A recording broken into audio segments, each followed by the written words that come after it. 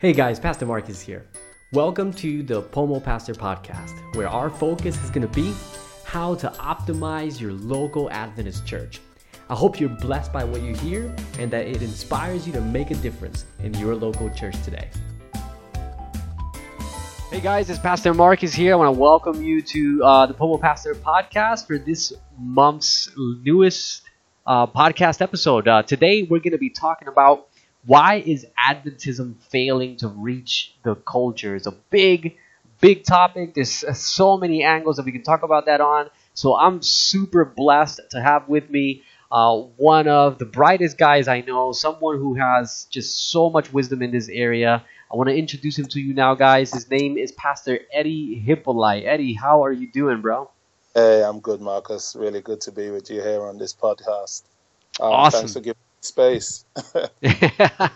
No, look, I was just, I'll share this with the listeners, man, because we were just chatting about this. This conversation between us has been in the works for like, what is it, 3 months now? Literally 3 months. Intense months.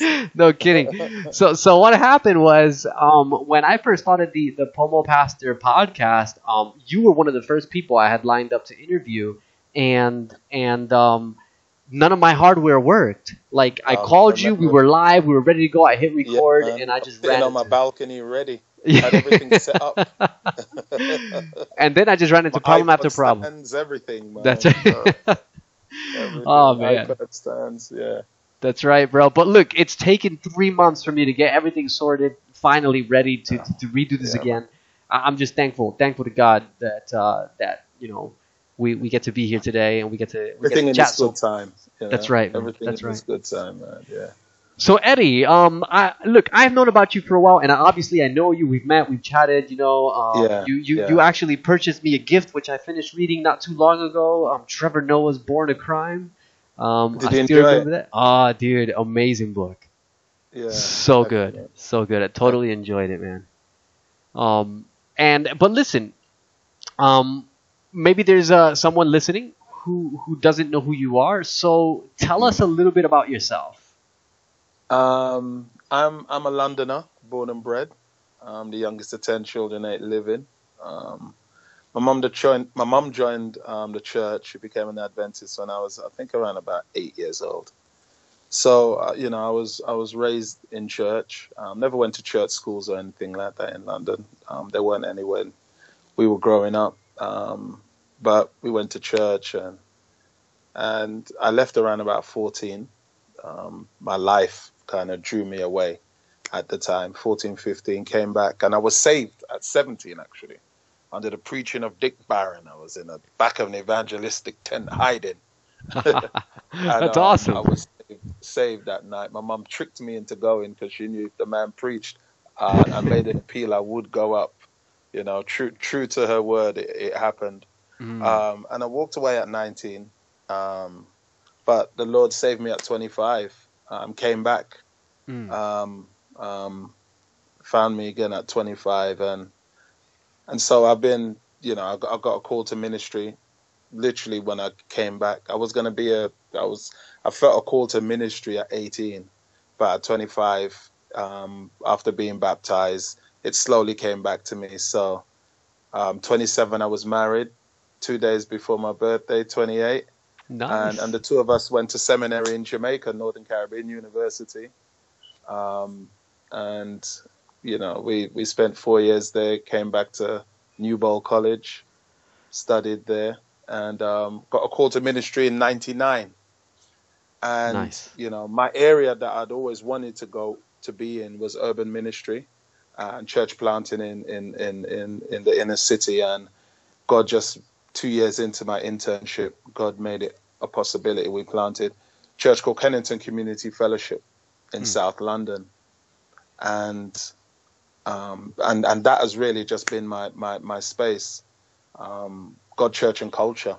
Really, God, church, and culture. As for this is my 19th year of ministry, and so that has been my space for 19 years. God, church, and culture has been what God has been using me to do. But what He's been using me to, what He's been developing in me as well. understanding. I went back and I did. Well, you have to do the masters for the TED. You have to do postgrad studies in order to get picked up in the TED. But I went and did some more studies afterwards. Culture, communications, culture, and society, which is a sociological postgrad at Goldsmiths, which is a really good school. And then God just used that to open up my mind in so many other ways. So, in the way I think about theology, and the way I think about sociology, and he's been able to find a space in between for me to kind of merge the two of them. That it just enables me to speak in those areas of God, church, and culture in comfortable ways. So that's awesome. Yeah, that's been my journey in a nutshell so far.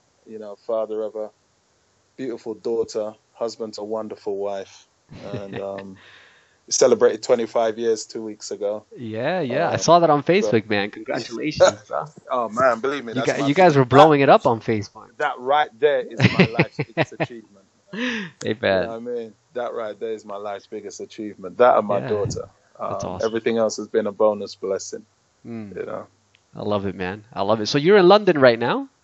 I'm in London, yeah. I'm home in my city. Yeah. I'm home in my city, Oh, that's awesome, man. And, like London's one of those places that's on my bucket list. Man, I really want to go. In fact, lately, my wife's been telling me lately, we should consider moving to London. Really? Yeah, she's really drawn by, because the thing is, like, my wife's studying education. But she's studying a particular style of education that she's going through a accredited university, Swinburne, in the Melbourne University, but they're a very innovative kind of education school, and they're really into like nature play and all these all of these things that the Swedes do a lot of it, and those kind of countries. And apparently forest school, like all these different things, apparently it's pretty big in the UK, a lot bigger than it is here in Australia. So she's been like, her cousin's over there right now, and she's telling her like, oh, it's so much better, especially for the kind of stuff she's into. So she's actually been, poking at me like, we should move to London.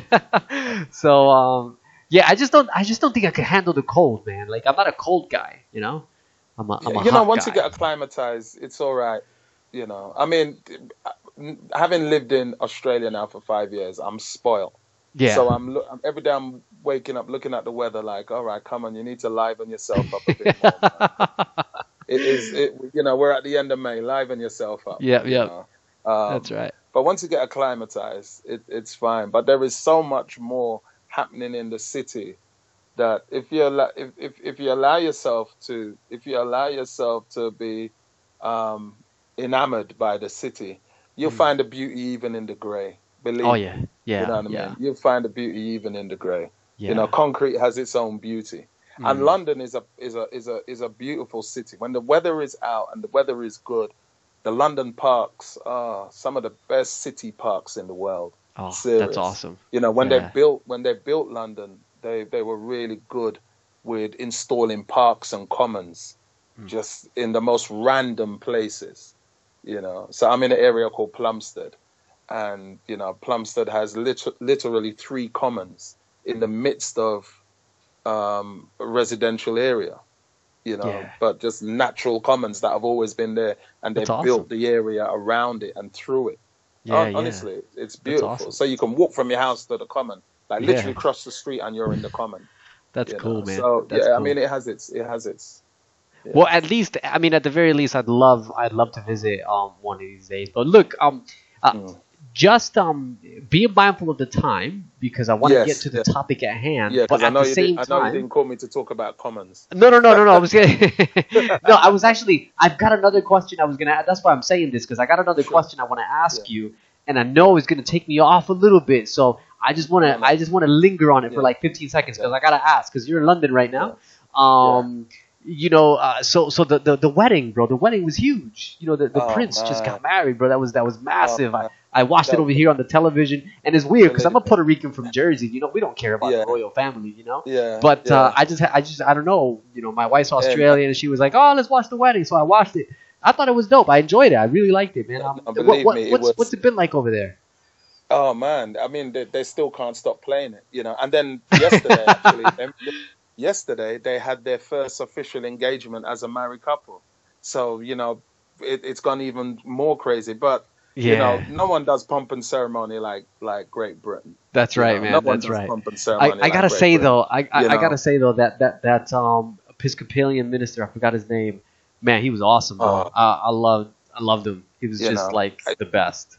it was, you know, that was profound because I was with a friend of mine yesterday, and my friend Colin, I posted a story about him on my Facebook page, Mm. and he said he's never heard anybody talk about love like that before in his life. Wow. Yeah, he said like Yeah. that was the most profound thing on love that Yeah. he had ever heard. You Yeah. know, which was beautiful. You know, because Yeah. it was Yeah. just the gospel.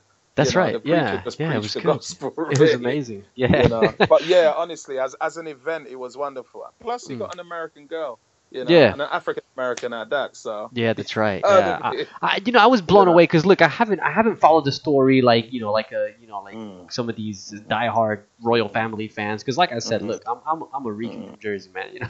mm, If it wasn't mm, because I was married to an Aussie, I probably wouldn't have even paid any attention. yeah, But from what I've heard, and maybe I hope this is true because yeah, but from what I've heard, her mom actually, because her mother is African American, and yeah, her descendants were slaves in the South.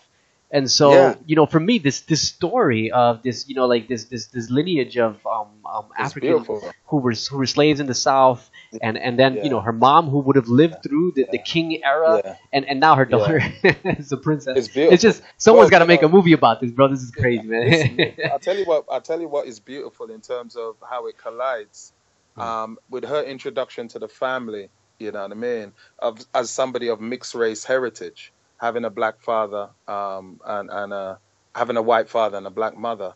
One of the queens, her four times great grandmother, Queen Charlotte Sophia, you Mm. know what I mean, was also a woman of color. Oh You know wow, what I mean? yeah. Having a from the Portuguese royal family. You know what I mean? Mm. Yeah, And her mother also was part black. You know what I wow. mean? So it's almost like it's really just come back into the family. You Yeah, know, yeah, it's almost like it's come back into the family. So yeah, yeah. Oh, it's a yeah, crazy story, it man. It's was a crazy awesome story, on bro. so many levels. It was Yeah, awesome dude. on so many levels. Absolutely, Yeah, man. Well, look, yeah. I want to jump on to actually the number one reason why I'm super stoked about this call. Well, okay, the number two reason. Number one reason is because I'm chatting with you because you're a cool guy. But the number two reason why I'm stoked about this call is because you recently went to London and Hmm. you hosted a program at a local church. And Yeah. that program, from what I saw, because I saw it on Facebook, all the advertisements and stuff, I couldn't attend because it was too long to walk, but it was too far. But Culture Clash, that was the name of it, Mm. Culture Clash. Yeah. And Yeah. and tell me a little bit about Culture Clash and what inspired you to do that presentation. Well, actually, my title for the program for them was Discipling for the Culture. You know what I mean? But one of their young adults looked at the title, and when they talked about what it was they wanted to cover, um, it was her that came up with the title Culture Clash. Mm, You know, and from their perspective, they was looking at the clash in culture between young and old, between black and white, in the London context, between Caribbean and Caribbean and African and European, and so all of the different cultures, the different cultures of different ways of looking at Adventism and looking at faith, excuse me. So that was what they came up. That was what they had in mind when they came up with the title Culture Clash. Um, but it was the profound thing was once, because my mind was going in one direction with discipling for the culture, but once they came up with the title Culture Clash, I thought, oh man, this is genius, because actually it took me in a whole other direction as to what the Spirit actually made me look at when mm, dealing with the idea of culture clash. yeah. No, that's awesome, man. Because like I saw that, I saw that presentation, like the advertisements, and I thought to myself, man, it would be really cool to actually sit down and listen to what you have to say and what you have to share. Because I know that's a topic that you're interested in. It's a topic that I'm interested in as well, right? Like it's this idea of how do we reach the culture? How do we connect?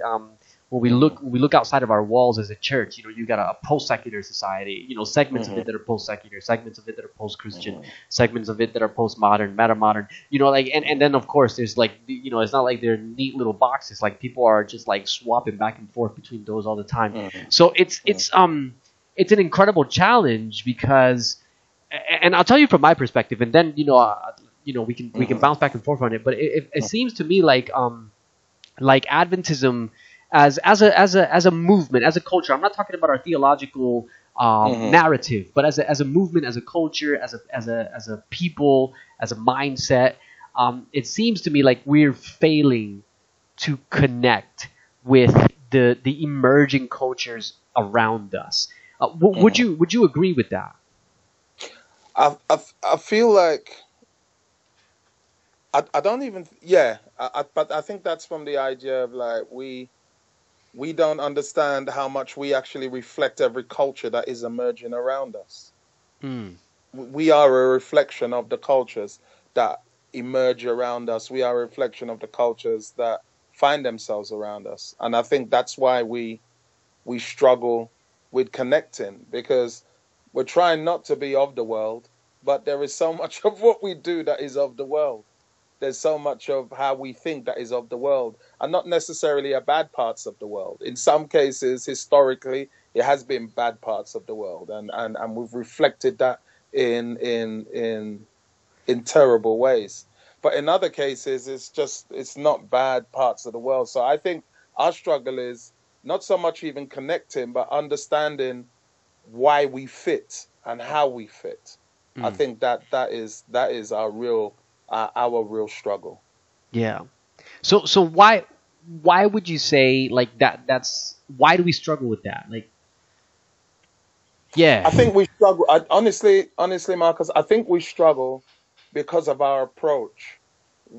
We we're going to the world to tell them who we are, Mm. and we're not going to the world to present who God is. And I think that's why we struggle, because I think we are trying to make too much of who we are, and why we have the right to stand up and speak in this space, instead of presenting who God is and why God has always had the right to speak in the human story, why Yeah. God has always had the right to be central to the human story, why God has always made us central to everything that he has done in the human story. Why humanity is so special to God and so precious to God and so valued by God. That's the story, not who we are and where we've come from and why we have the right to stand here and how God has led us specifically throughout the whole of human history. It's about how God has been in human history throughout the whole of human history. That Mm. actually is the story. And I think that because we're missing that, we, it's like we've turned up to somebody else's birthday party and we're Uh-huh. trying to make ourselves the reason for the birthday party. Oh, You dude, know, that's a crazy analogy. Yeah. you know, but it's almost like we've turned up to somebody else's birthday party and we're trying to make ourselves the reason for the birthday party. Like, no, Mm. you're a guest to a party that's bigger than you, but you're an Yeah. important guest to that party. Mm. You know what I mean? You are an important guest to that party. Yeah. And if you allow yourself just to mingle in that, your importance to being at that party will begin to reveal itself even more. Mm. So I think that's where we've struggled, and I Yeah. think that's why we can consistently struggle. Yeah. You know, Yeah. um, So it sounds to me, and work with me here, so I can try and because yeah. there's a lot of like depth in what you just said, so I'm gonna try and Hmm. unpack it and Hmm. and make it Hmm. so I can chew on it. So it sounds Hmm. to me like what you're saying is that one of our biggest struggles as a movement is Hmm. that in some ways, and I'm trying to figure out the best way to word it because I don't want to make it sound like mean. But it's almost like we've fallen in love with ourselves. We've created an echo chamber where we can speak about ourselves to ourselves in a sort of self-aggrandizing way. Yeah.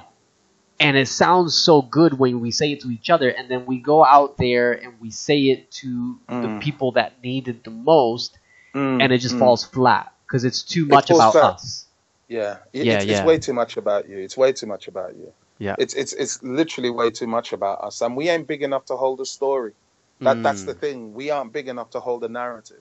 Yeah. We're not big enough to hold a narrative. And so it creates that space of frustration as to who we are, which is identity. Yeah. It creates that place of frustration as to how we live, which is representation, and it creates that space of frustration as to how we are, how we speak, which is articulation. And I honestly feel that that's where the three places where and I can't speak for any other denomination. However, all my friends who are ministers in other denominations say the same thing. But I can speak for about their denomination, not about our denomination.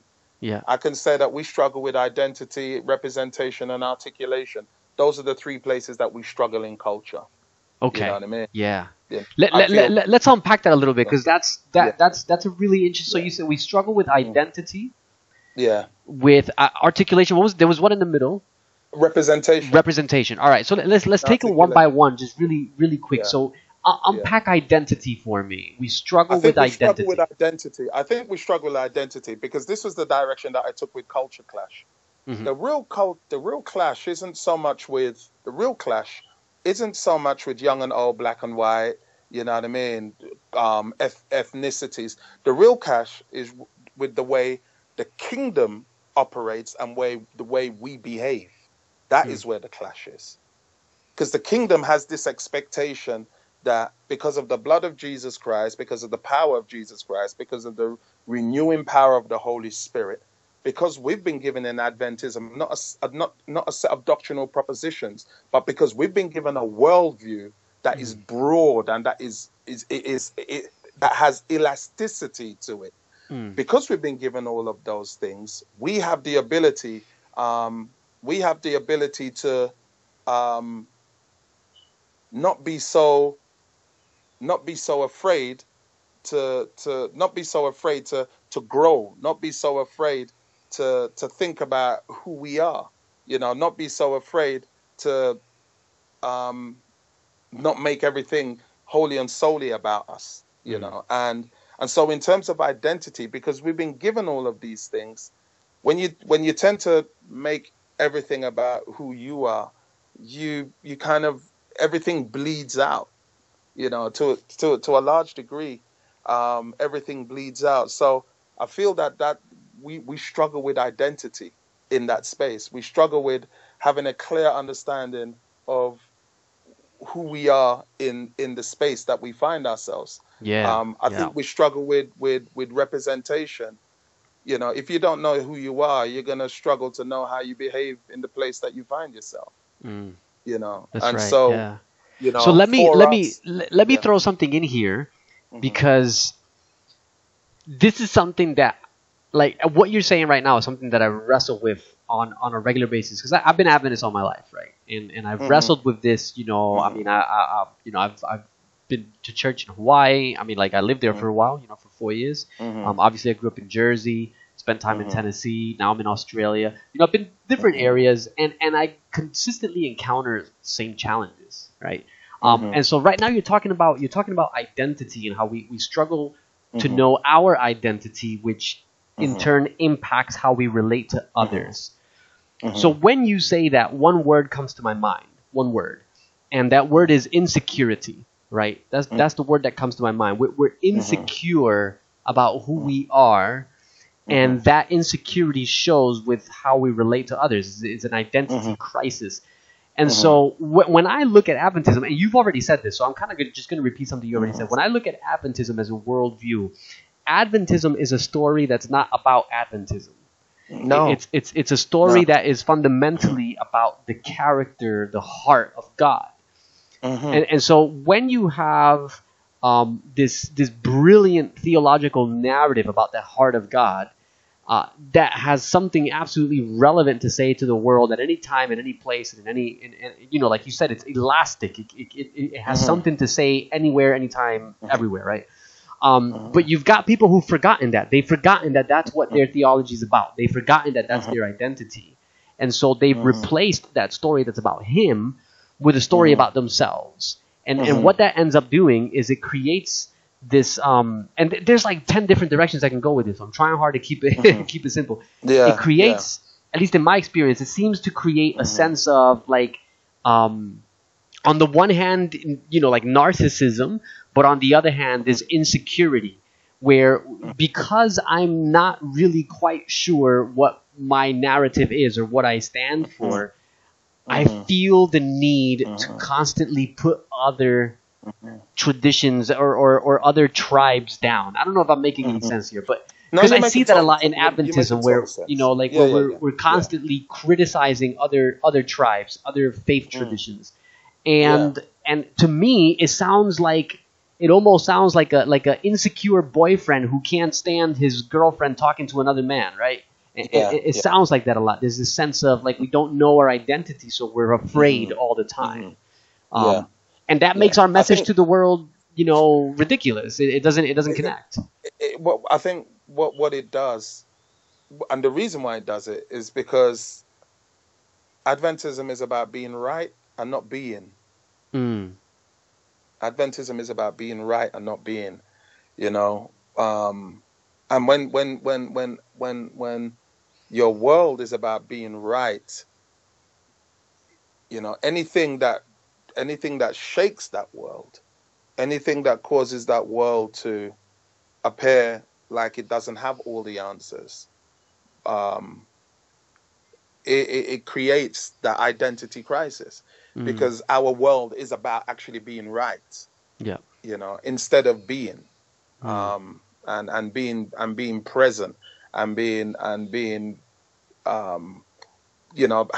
having those times when Jehoshaphat prayed to God, in 2 Chronicles, I think it was 20. He said, "We are powerless and we are clueless." We would never admit that as a church. We are powerless and clueless. But Jehoshaphat said, "But our eyes are on you." That's right. You know what I mean? So we said, we are powerless, we are clueless, but we're not faithless. And so I think that's where that first space comes in terms of identity, in terms of understanding who we are, because it means that God is fluid. You know what I mean? And it doesn't mean that for some people, I know some people may be thinking, oh, is he saying there's another prophet going to arise? Look, God can do whatever he wants. But what I'm simply saying is that our worldview is broad. Yeah. Our worldview is broad enough to handle, the elasticity of culture, of culture, of the cultures that we find ourselves in. That's right. Yeah. And I think so. Identity is that first place. Representation. I think representation is the next space, simply because, like I said, if you don't know who you are in the context that you find yourself, you're not going to be sure how to behave within that context. You're not sure how to be in that context, and you're going to end up reflecting the culture and justifying it in ways that are just horrendous. You know what I mean? I mean, take Adventism worldwide in the 40s, 50s, and 60s.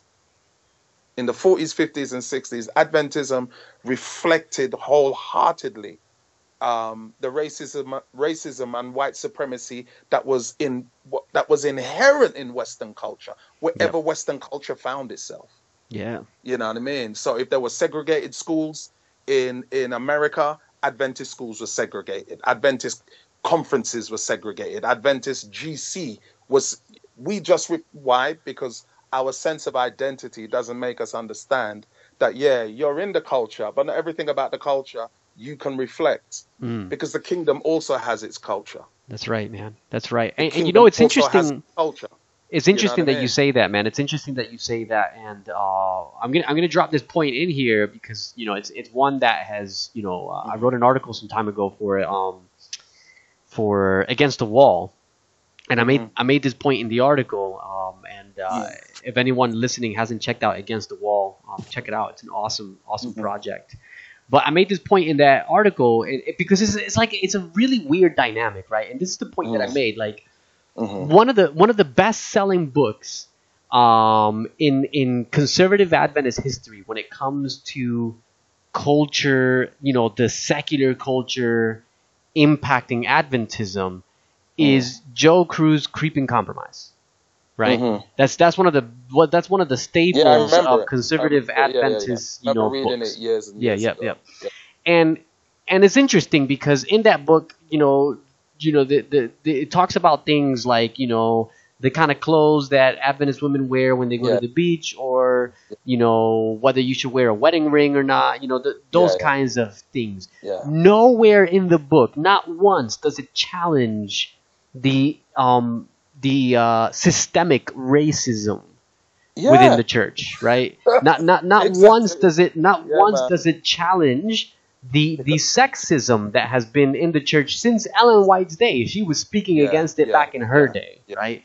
Yeah. Not once does it challenge the actual real issues. So I hear what you're saying, because it's like with identity and representation, it's like we lose sight of who we are. And then we end up fighting about stuff that is not even important. That is literally unimportant. It's like we're desperately trying to find our identity, and we we make mountains out of molehills, and we're missing the bigger picture. So now the last one that you mentioned is articulation. Articulation. We don't know how to speak to culture. You know what I mean? We don't know how to speak. You've probably heard me say it a million times or post it a million times. You have to do life with people if you're going to speak life into people. You know what I mean? But because we don't know in that sense who we are, and we don't know how we stand in that space, we just don't know how to speak. So we will literally, as a church, run seminars on making friends with non-Christian people. But that's your neighbors. I mean, seriously. Yeah. For crying out loud. Really? Really, you're running a course on how to just be a neighbor to your neighbor, and how to be a friend to your friend who doesn't follow Jesus Christ. Yeah. Really? Is that what we're honestly saying?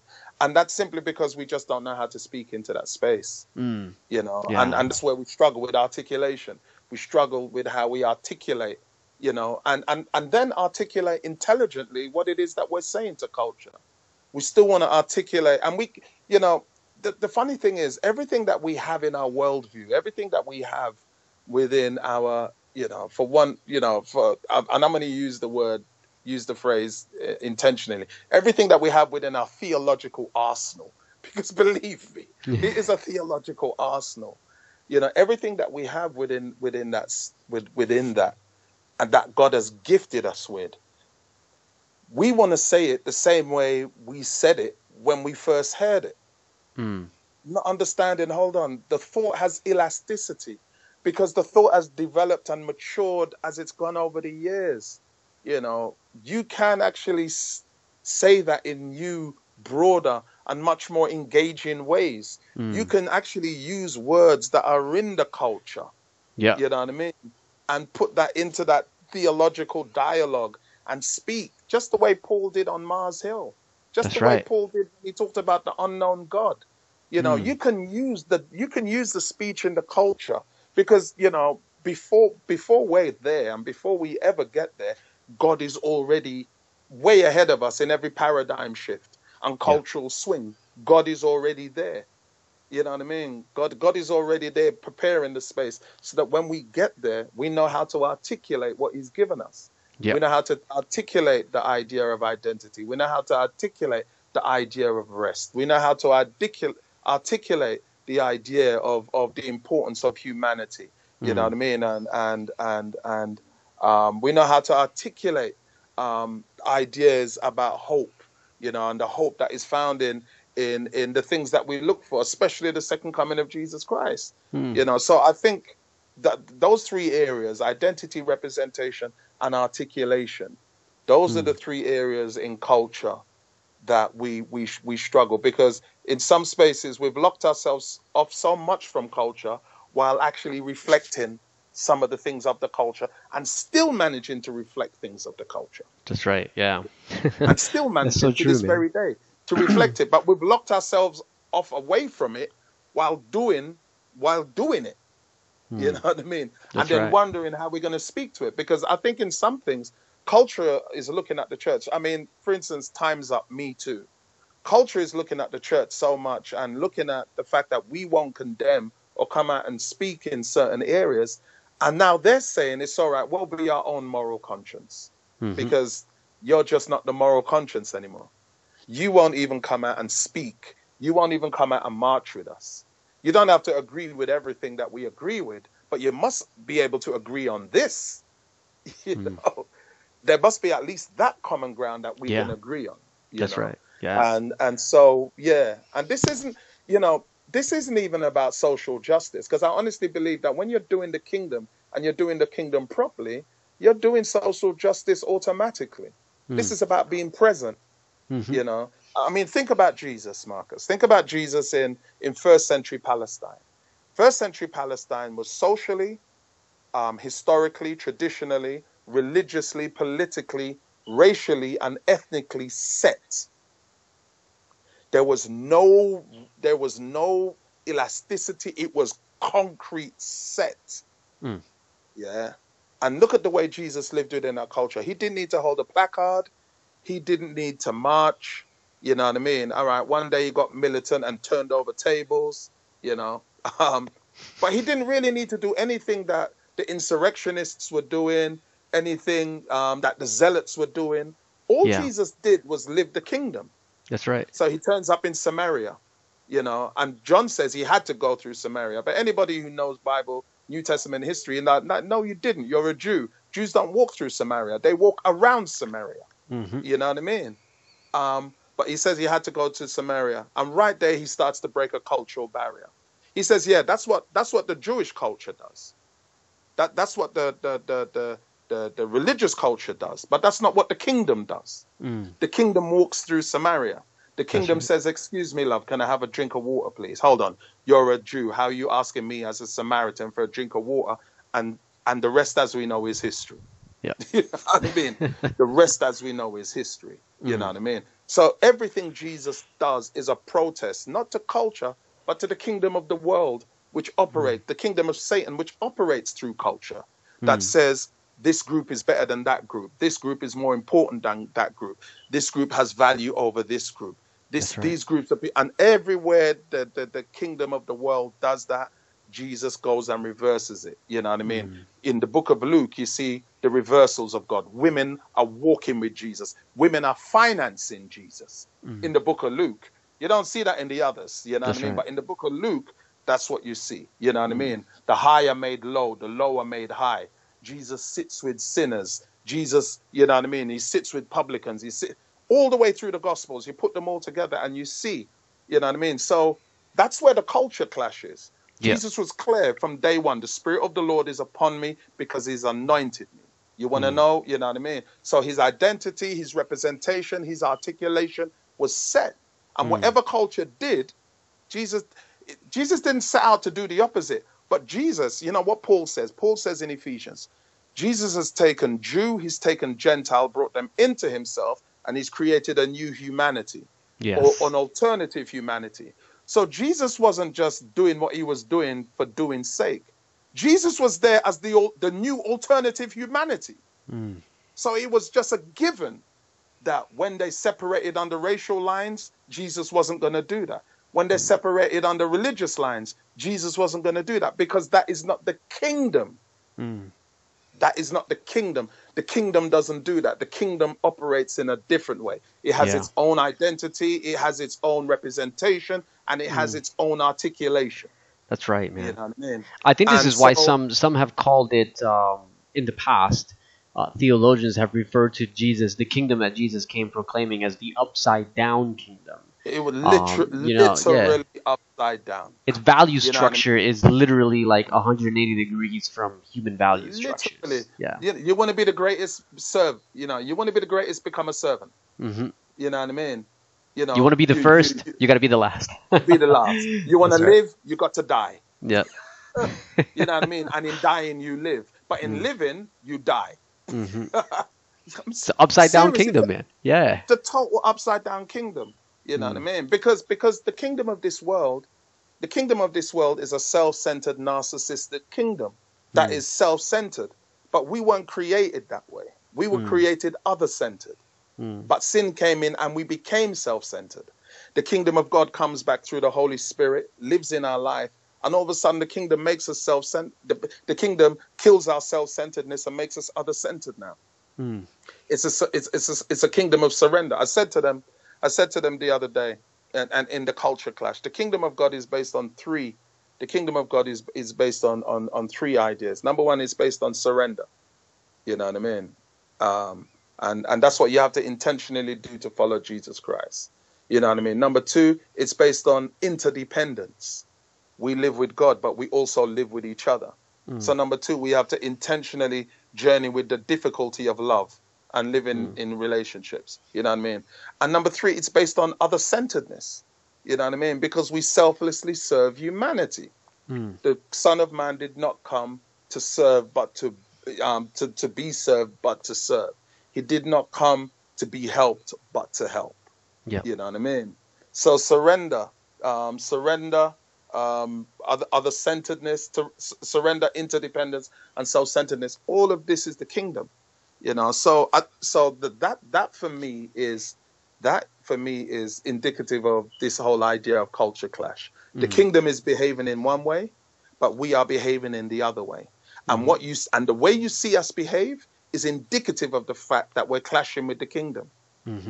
Yeah. The fact that we clash with each other, the fact that we can't get along, the fact that we won't condemn evil in this space, the fact that we won't come out as a denomination worldwide and say that this is wrong and we will not practice it, regardless of the fines or whatever we may incur in the countries we find ourselves. You know what I mean? The fact that we won't do that means that we're clashing with the kingdom of God. Yeah. Because we're reflecting the kingdom of man. You know what I mean? Yeah. You know what I mean? So what you're saying, let me try and summarize it, because it's I feel like a light bulb came on in my head as you were saying that. Because I was just about to ask you, how can Adventism reach the culture? And what I hear you saying is that the problem with Adventism is not that we are too different from the culture around us. The problem is that we're too much like it. We're way too much like it. And think not that we're unlike the culture. And not in the shallow, cheesy ways in which people, you guys are like the world because of your music or because of your dress and blah, blah, blah. You're talking about the real, we're too much like the world with the way in which the ideologies and the constructs that That's drive right. culture is what we reflect. Yeah. So you were mentioning, our backbiting of one another, our division, our envy, the nationalism that still exists in many of all of that, the racism, all of that is reflective of the fact that we are the culture, and not the kingdom's culture. Yeah. You know so what I mean? how can Adventism? Yeah. I'm thinking of a local Adventist church, right? Because I always like to bring things down to the local level, because I'm a local guy. Yeah. But that's where it's at. That's where it's at, man. So how can a local Adventist church, say there's an elder listening to this right now, and he's thinking, our church needs to get better at connecting with the culture, at reaching the culture. Where can they start? Like, what can they do? I think, honestly, Marcus, we have to start with where we are. We have to start with honest conversations. We struggle with honest conversations in our church. And this is the reason why we struggle with honest conversations. We struggle with honest conversations because we're afraid of judgment. When you make your bones on being right, to be wrong incurs judgment. It incurs penalty. You know what I mean? But this is how the kingdom works, though. And once again, it's about the kingdom. Listen, the kingdom, we are fearful. Yeah, we think about being wrong because we're fearful of the immediacy of judgment, unaware of the immediacy of grace. The kingdom works with the immediacy of grace, not the immediacy of judgment. Even in the garden, God passed judgment by showing mercy. You know what I mean? That's right, yeah. So I think that in our local churches, bringing it back to the local churches, we're afraid to admit, yeah, I've been this, because we're afraid how our vulnerability would be dealt, how it would be handled. You know what I mean? We're afraid of the journey that we have to take afterwards. We're afraid that, and it's not about being doctrinally wrong. I'm not even talking about doctrinally wrong. It's actually afraid about being ethically wrong. We've been ethically wrong. In some spaces, we've been morally wrong. You know what I mean? In some spaces, we've been culturally just wrong. And we're afraid to have those conversations because we don't know how our vulnerability is going to be handled when the person who we're being vulnerable to, which is each other, how we handle that. And I think what we have to do from the local church is begin to have those honest conversations and think about who we are. And you know what I mean? The first question, number one, is this. Your local church, if it was to close tomorrow, would everybody who lives in the houses and the immediate area around you, would they miss you? And if the answer to that is no, that means you have no presence there whatsoever. All they see is a group of people that commute in at the weekend, worship, and go back to the places that they live. You know what I mean? So I think that's where we start. We start with our local churches by having those honest conversations. And then after that, we have to go back to the Gospels and we have to look at Jesus again. Oh, I feel like I'm going to get emotional. So we have to go back and look at Jesus again. He has to be the blueprint, Marcus. Otherwise, we're going to get lost. We're going to get lost in culture and not be able to find ourselves. And we're going to be fixated. We're going to become being fixated on being uniform. Well, we must all look this way, and we must all talk this way, and we must all act this way, and we must all be this way. But that is man-made, cultural-made automatons. That is not the kingdom. That's right. That is not the kingdom. The kingdom doesn't operate in that way. Yeah. You know what I mean? The kingdom doesn't operate in that way. We have to go back to Jesus. Look at Jesus in the culture. Look at Jesus in the culture of Israel. We have to study the historical context that Jesus finds himself in. And how does Jesus manage to navigate that? You know what I mean? And the funny thing is, if we go back and read some of our most brilliant books, go back and read Desire of Ages and look at how Jesus navigates the culture. That's right. Yeah. Go back and read Steps to Christ, Thoughts from the Mount of Blessing. I'm serious. Yeah. You know what I mean? If you don't want to read the Bible, because the Bible will just show you that. But if you don't want to read the Bible, at least go back and read those 3 books and look at how Jesus navigates the culture. You know what I mean? And you will see it's, but go back and read the Gospels. I was actually just about to say that, man. Like Desire of Ages, I remember especially the early chapters of Desire of Ages where it just, Lord have mercy. I'm serious. Like Jesus was just sticking it to the man all day, bro. Like the customs and all that. Like, and it's amazing because when you think about it, and I gotta wrap up soon because we're gone over time. But look, I'm enjoying this conversation. I can go for like 3 hours, bro. When you think about it, when the way in which Jesus dealt or related to the customs of his day, anyone could sit back and say, Jesus, it's not a big deal. Don't make a big fuss over it. Just do it, and don't unnecessarily tick people off. You know? Yeah. And yet he unnecessarily ticked people off because it was actually necessary. These structures were not simply traditions. They were barriers between people and God. They were literally barriers to God. You know what I mean? We sin. God makes us. We look at him. There's no barrier. We sin. There's a barrier. Yeah. You know what I mean? God has been trying to break through that barrier ever since. That's you know right. What I mean? And then he turns around and says, all right, listen, make me a building. I'll come and dwell in the middle of your whole camp. Make me a sanctuary. I'll come and dwell in the whole camp. That word dwell is pitch 10. I'll come I'll make me a sanctuary that I can pitch my tent among you. You know what I mean? But even God knows you can only send so much texts through prophets. You can only send so much emails through prophets.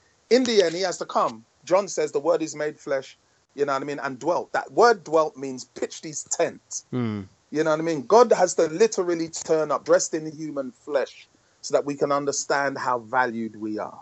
That's right. We can understand how important to him we are. We can understand the lengths that God goes, Yes. you know what I mean, to do what he does. You know what I mean? In order to be near his creation and his creation be near him so that creation understands that we are loved. We have always been loved. We've always been wanted. We've always been desired. You know what I mean? We just believed the lie that told us that there was more. And then when we got there, we realized, no, there wasn't more. What we had was everything. You know what I mean? And that's the church's voice. That's our voice. Our voice. That's what we're called to tell people. You know what I mean? And we're there to show people that. You know what I mean? It's not about relevance, because if we're trying to make, how can we make Adventism? If we're trying to, if we're busting our brain thinking about how we make our Adventism relevant, then we become a gimmick. Because relevant, how do we become relevant? The kingdom has never been about being relevant. The kingdom has been about being present. You know what I mean? And allowing people to define that relevance. There were people who hailed Jesus as king and worshipped him. And then there were people who called him an insurrectionist and called him Satan and murdered him. But Jesus was present for both people. And his presence made them determine his relevance. So we have to figure out what it means to be present and allow people to define that relevance. And allow our lives, allow God in our lives to speak to those people in such a way that they turn around and say, nah, not for me. Or, wow, I found Jesus. That's right. But we have to figure out how to be present. The kingdom is about being present. The kingdom isn't about being relevant. Never has been, never will be. Yeah. Never has been, never will be. Because sin has already declared God irrelevant. Sin itself has already declared God irrelevant. You know what I mean? So the kingdom isn't about coming to fix that and to figure out how God's going to be irrelevant. No, the kingdom is about saying, no, God is present. God has always been present. God has never left the human story. God has never abandoned humanity, never will abandon humanity. That's our voice. And Adventism is a part of that voice that has been saying that since the Garden of Eden. We are just a part of that voice. We are not the story. We are the storyteller. Yeah, I love it, bro. Oh, snap. I love it. Storyteller. Yeah. We are not the story. We are the storyteller. Yeah. You know what I mean? And when we figure that out, then we're going to be comfortable. Our identity, our representation, and our articulation is going to be fluid in culture. Yes. It's going to be fluid. It's going to be fluid. And that's when people will start turning to us, because they'll say like, yeah, you know why sinners love Jesus, Marcus? They love Jesus. They knew they were wrong. Yeah. But Jesus made them feel hopeful. That's right. They're like, I know I'm wrong, but he makes me feel like I don't have to be wrong. I know I'm a sinner, but he makes me feel like there's hope. That's what Adventism is called to. Yeah, man. That's what Adventism is called to. We're called to make people feel like there's hope. We're not called to make people us. We're called to introduce people to Jesus so that Jesus can make those people him. You know what I mean? Man. Bro, I'm telling you, dude. We're gonna have to do like a part 2. Because there's so much, man. Like seriously, like there's like so many thoughts going through my head right now. We're 53 minutes in, so I gotta wrap it up. Oh, but look, gosh, no, listen. I'm loving it. It's good.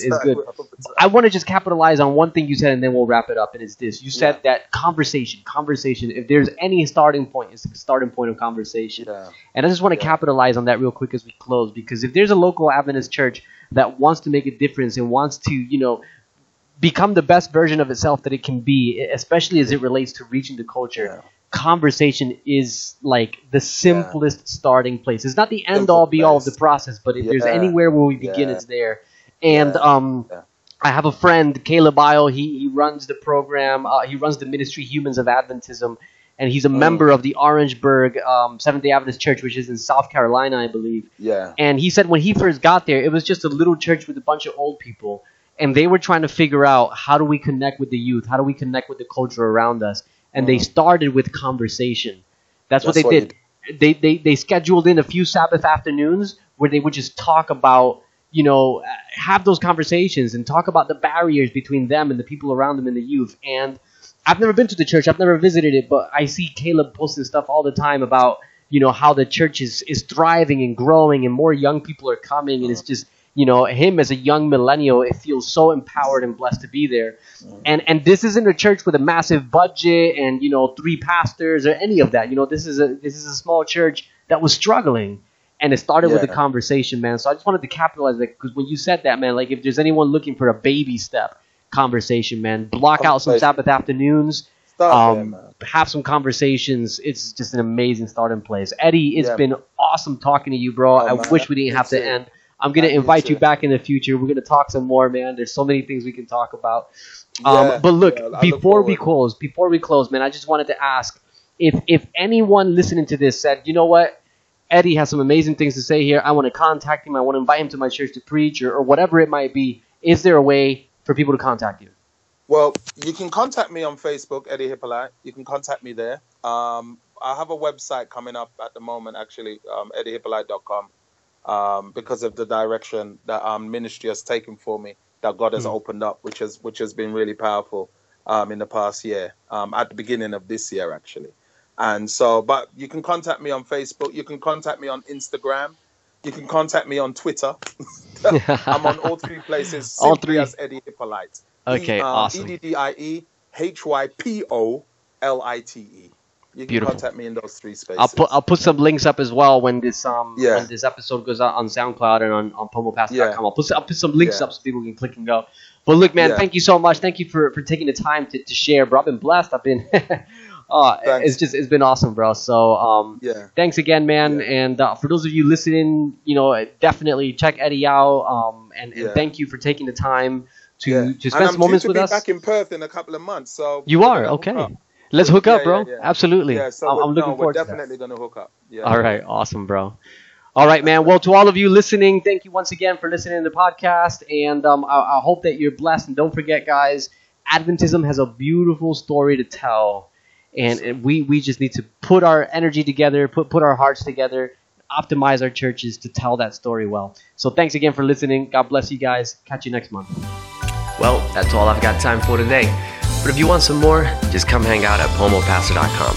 Thanks again for spending some time listening to the podcast. I'll catch you on the next one.